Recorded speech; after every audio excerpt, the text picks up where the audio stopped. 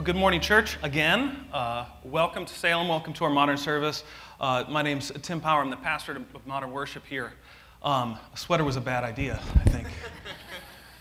Also, I'm being told to use this morning. I really don't like these things that are attached. I like to be able to say random things over here that nobody can hear, and this is not very good for that. Also, I don't know what to do with my hands. Like, what do you do with your hands when you're speaking? And so my hands might just kind of rise up randomly, or if there's any offensive gestures, they are not meant to be. It's just, I just have no idea what to do right here.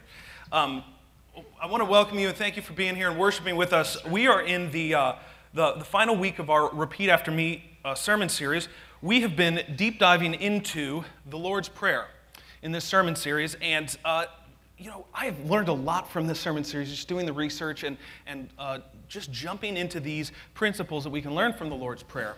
Now, in case you're visiting and you haven't been here the whole series, the Lord's Prayer, or if you grew up Catholic, you might have heard of it called the Our Father.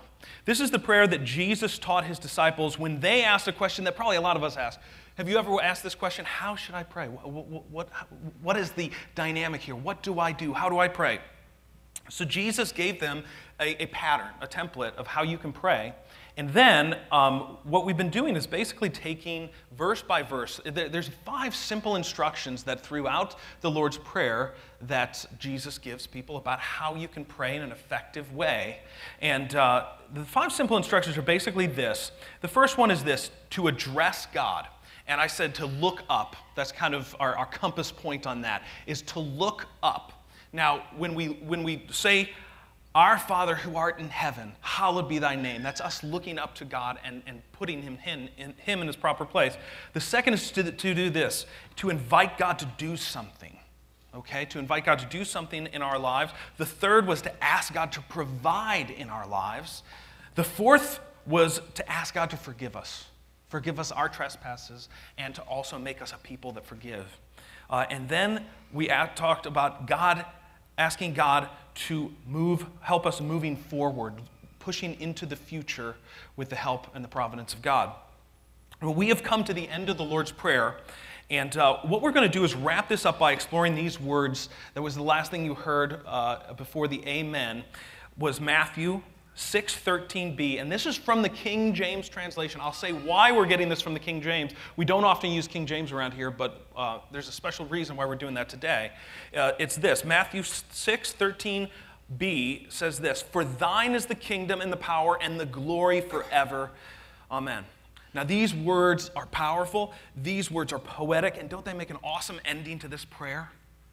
But there's a problem, which is that Jesus probably didn't say these words. Let me quickly explain what I mean. If you look at any modern translation of the New Testament, so a lot of times we use the Common English Bible here. There's lots and lots of different modern translations. No modern translation will have this. And to understand why they don't have this section of Scripture as part of the biblical canon, we need to understand a little bit about how we got the Bible that we got. Okay, how we have the New Testament that we read all the time, that we believe is the Word of God and that can transform our lives. Well, after Jesus died in the first century, Christians used the Old Testament as their scripture.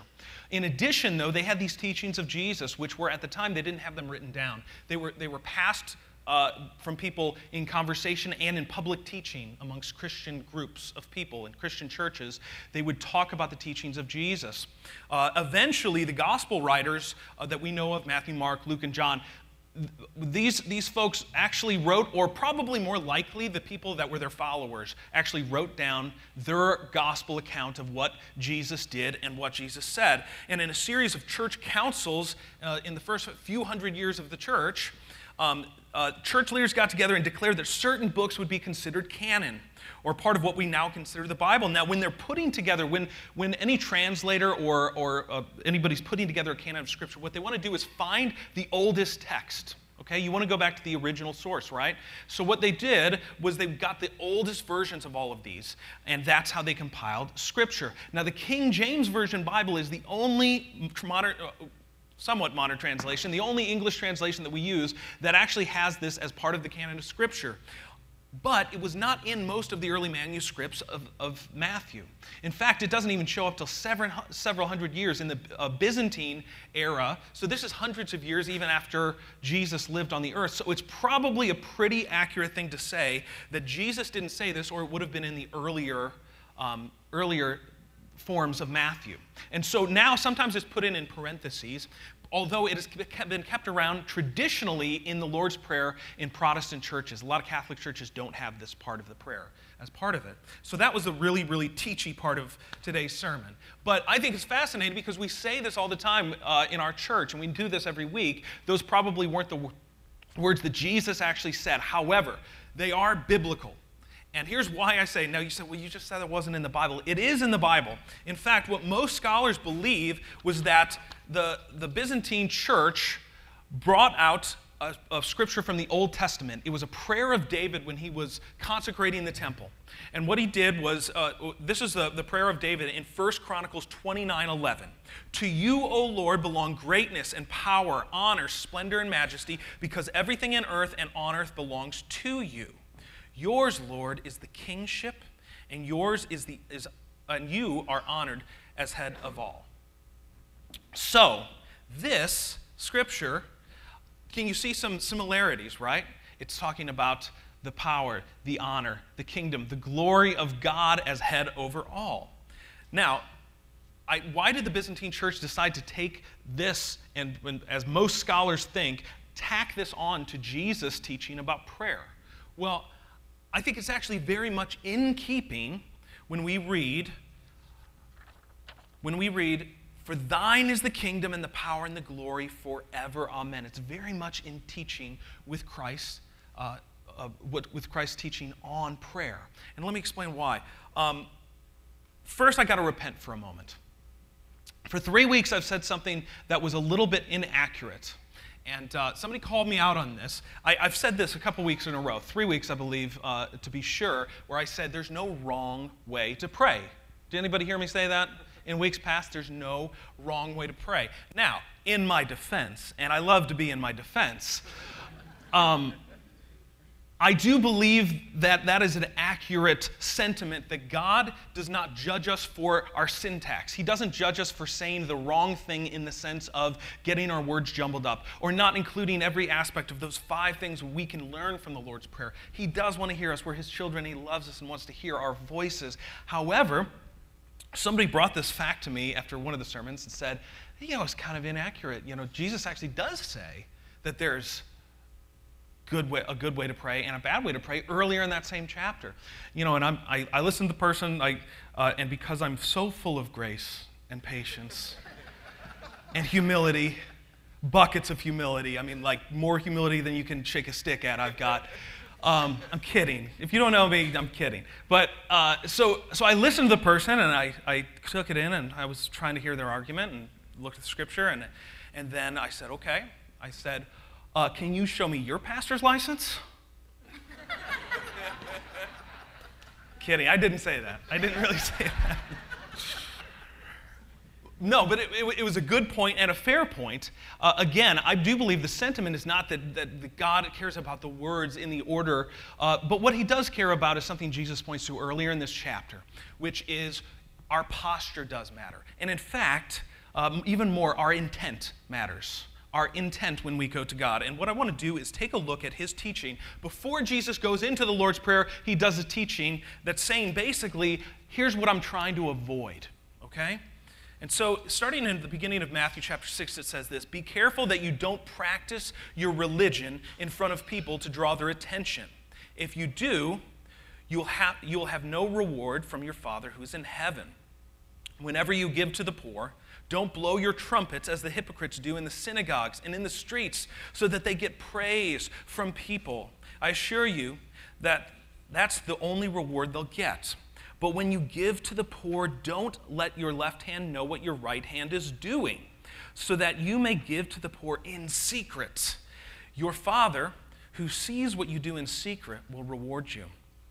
When you pray, don't be like hypocrites. They love to pray standing in the synagogues and on the street corners so that people will see them, and I assure you, that's the only reward they'll get. But when you pray, go to your room, shut the door, pray to your Father who is in heaven, who is present in that secret place. Your Father who sees that what you do in secret will reward you. Now, see, I believe that the Pharisees are guilty of a sin in this passage that is probably kind of mind-boggling for people. From the outside, doesn't it look like these guys are doing what God wants? From the outside. See, they go to church. They pray. They even feed the poor. They give to the poor. So some people would say, what's wrong with that? But Christ says, your sin is repugnant to me. Christ looks at the way they're doing things, and he said, I don't want any of that. That's the worst kind of sin. And I'd be looking at that like, what sin are you talking about? They go to church, they pray, they feed the poor. Isn't that what we all want? Isn't that what Christianity should look like? Isn't that what our religion should look like? They are committing a sin that Jesus Christ condemned more than any sin on the face of the earth. Now, see, there were some people around Jesus, religious leaders especially, who thought that Jesus was soft on sin. Okay? The reason they thought that was because he dined with all these people that they thought were horrible. He was dining with prostitutes and thieves and tax collectors who are even worse than the tax collectors today back then. So these were people that nobody wanted to be around, that everybody could look down on. Okay? But he's saying, no, that's not the sin that I'm most concerned with. They're committing the sin that Jesus condemned more than anything else. He knew that those other sins, prostitution, stealing, lying, brawling, see, all of those sins were sins that paled in comparison to the terrible sin, the destructive nature of the sin that the Pharisees were committing at the time. It's a sin that we all hate. I'll bet everyone in this room hates this sin when they see it in other people, and they don't know it when they do it themselves. The sin that I'm talking about is pride. It's the sin of pride. Christ is bothered more by pride than by any other sin because it's far less obvious. It's far more destructive. If you think about it, the scripture teaches us that the devil became the devil through the sin of pride.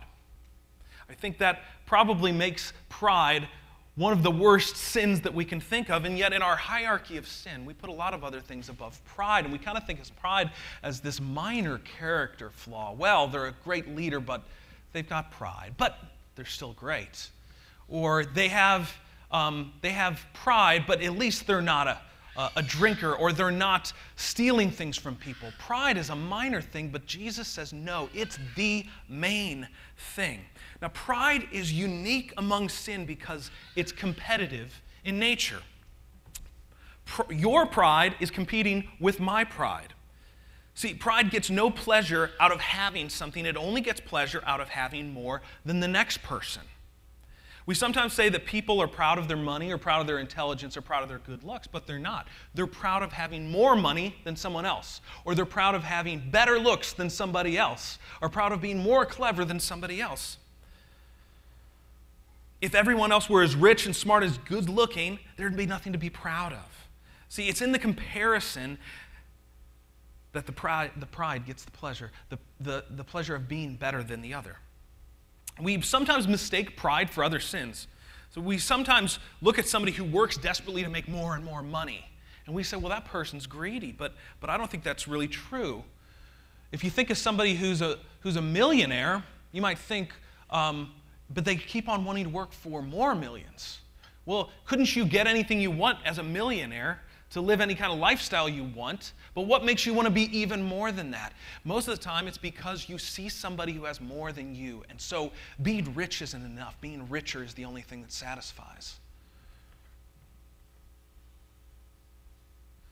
I think that the sickest and the most problematic kind of pride, and this is probably what bothered Jesus more than any other kind of pride, is religious pride.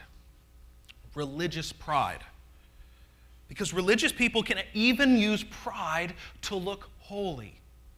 Okay, get this. Religious people use pride to look holy. Have you ever heard of like a teacher trying to get somebody, a student, to use their pride to help them to stop doing something. They say, you're better than this. Okay? What you're doing is appealing to their pride. You're better than this. And Christians can do this all the time. We could actually beat down certain sins. We could beat down lust and say, I'm better than lust. We can beat down all sorts of addictions and say, I'm better than that, and come out on top. And guess what? The devil is happy with that. The devil is just as happy with you not sinning over here if he can make you sin in a much deeper way with pride. If he can set up the dictatorship of pride on the inside of your heart so that you think that every gain that you make is your own, he's totally fine with you giving up a sin over here and a sin over here if he can make the cancer of pride take root on the inside of all of us. And see, that's what Jesus saw in the Pharisees. He said, you do the right stuff all the time. But what I see on the inside of you, the way you approach me, it's disgusting. I want none of it. I don't want your good works because you give yourself credit for your good works.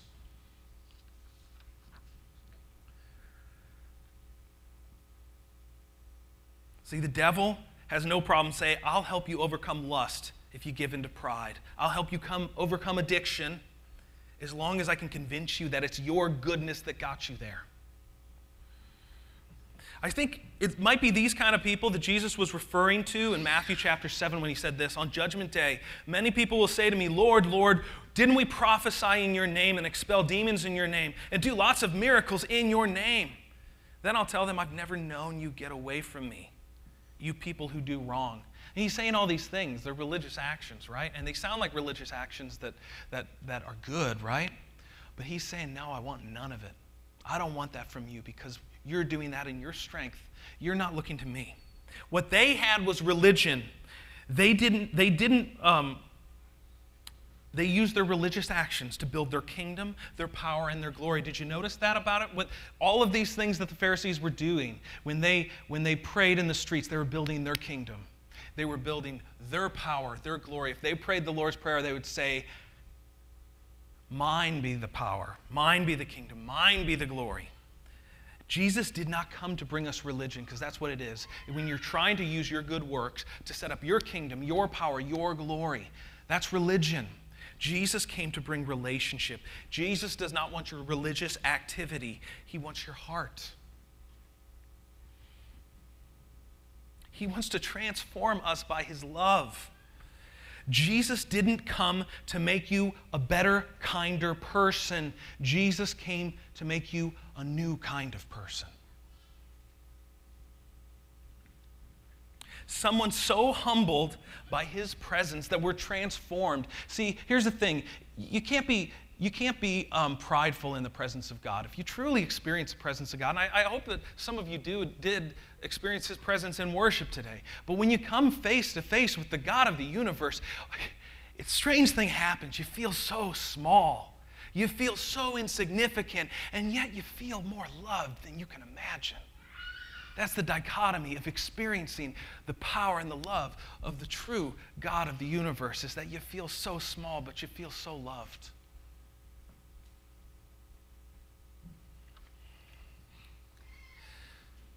You want to live differently. You don't want to live for your kingdom anymore. You want to be light that points to the kingdom of God. You want to be salt in his kingdom. Who likes salt? Anybody on a low salt diet isn't the worst thing on earth? When I put salt on something, when I put salt on corn, you know what I never say afterwards? Man, that was great salt. I love that salt. Let's get more of that salt. No, I say that was great corn, because what does the salt do? It actually it points to the other. That's what Christians do. When it says that we're the salt of the world, what people come away with when they experience somebody who's truly their heart's given over to God is they don't say, that person's awesome. They say, God is awesome. This person whose life is totally given over for his kingdom, his power, his glory. Man, I want to live for that God too.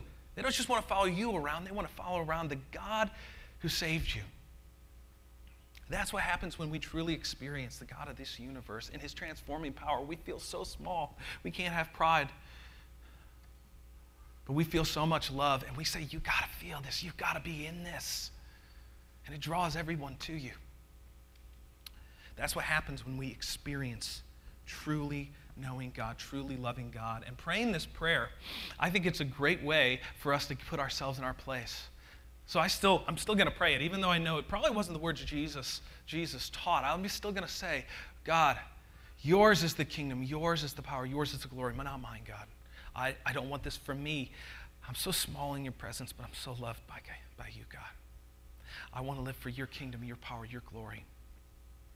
That's the transformation that happens when we get in the presence of God and we experience him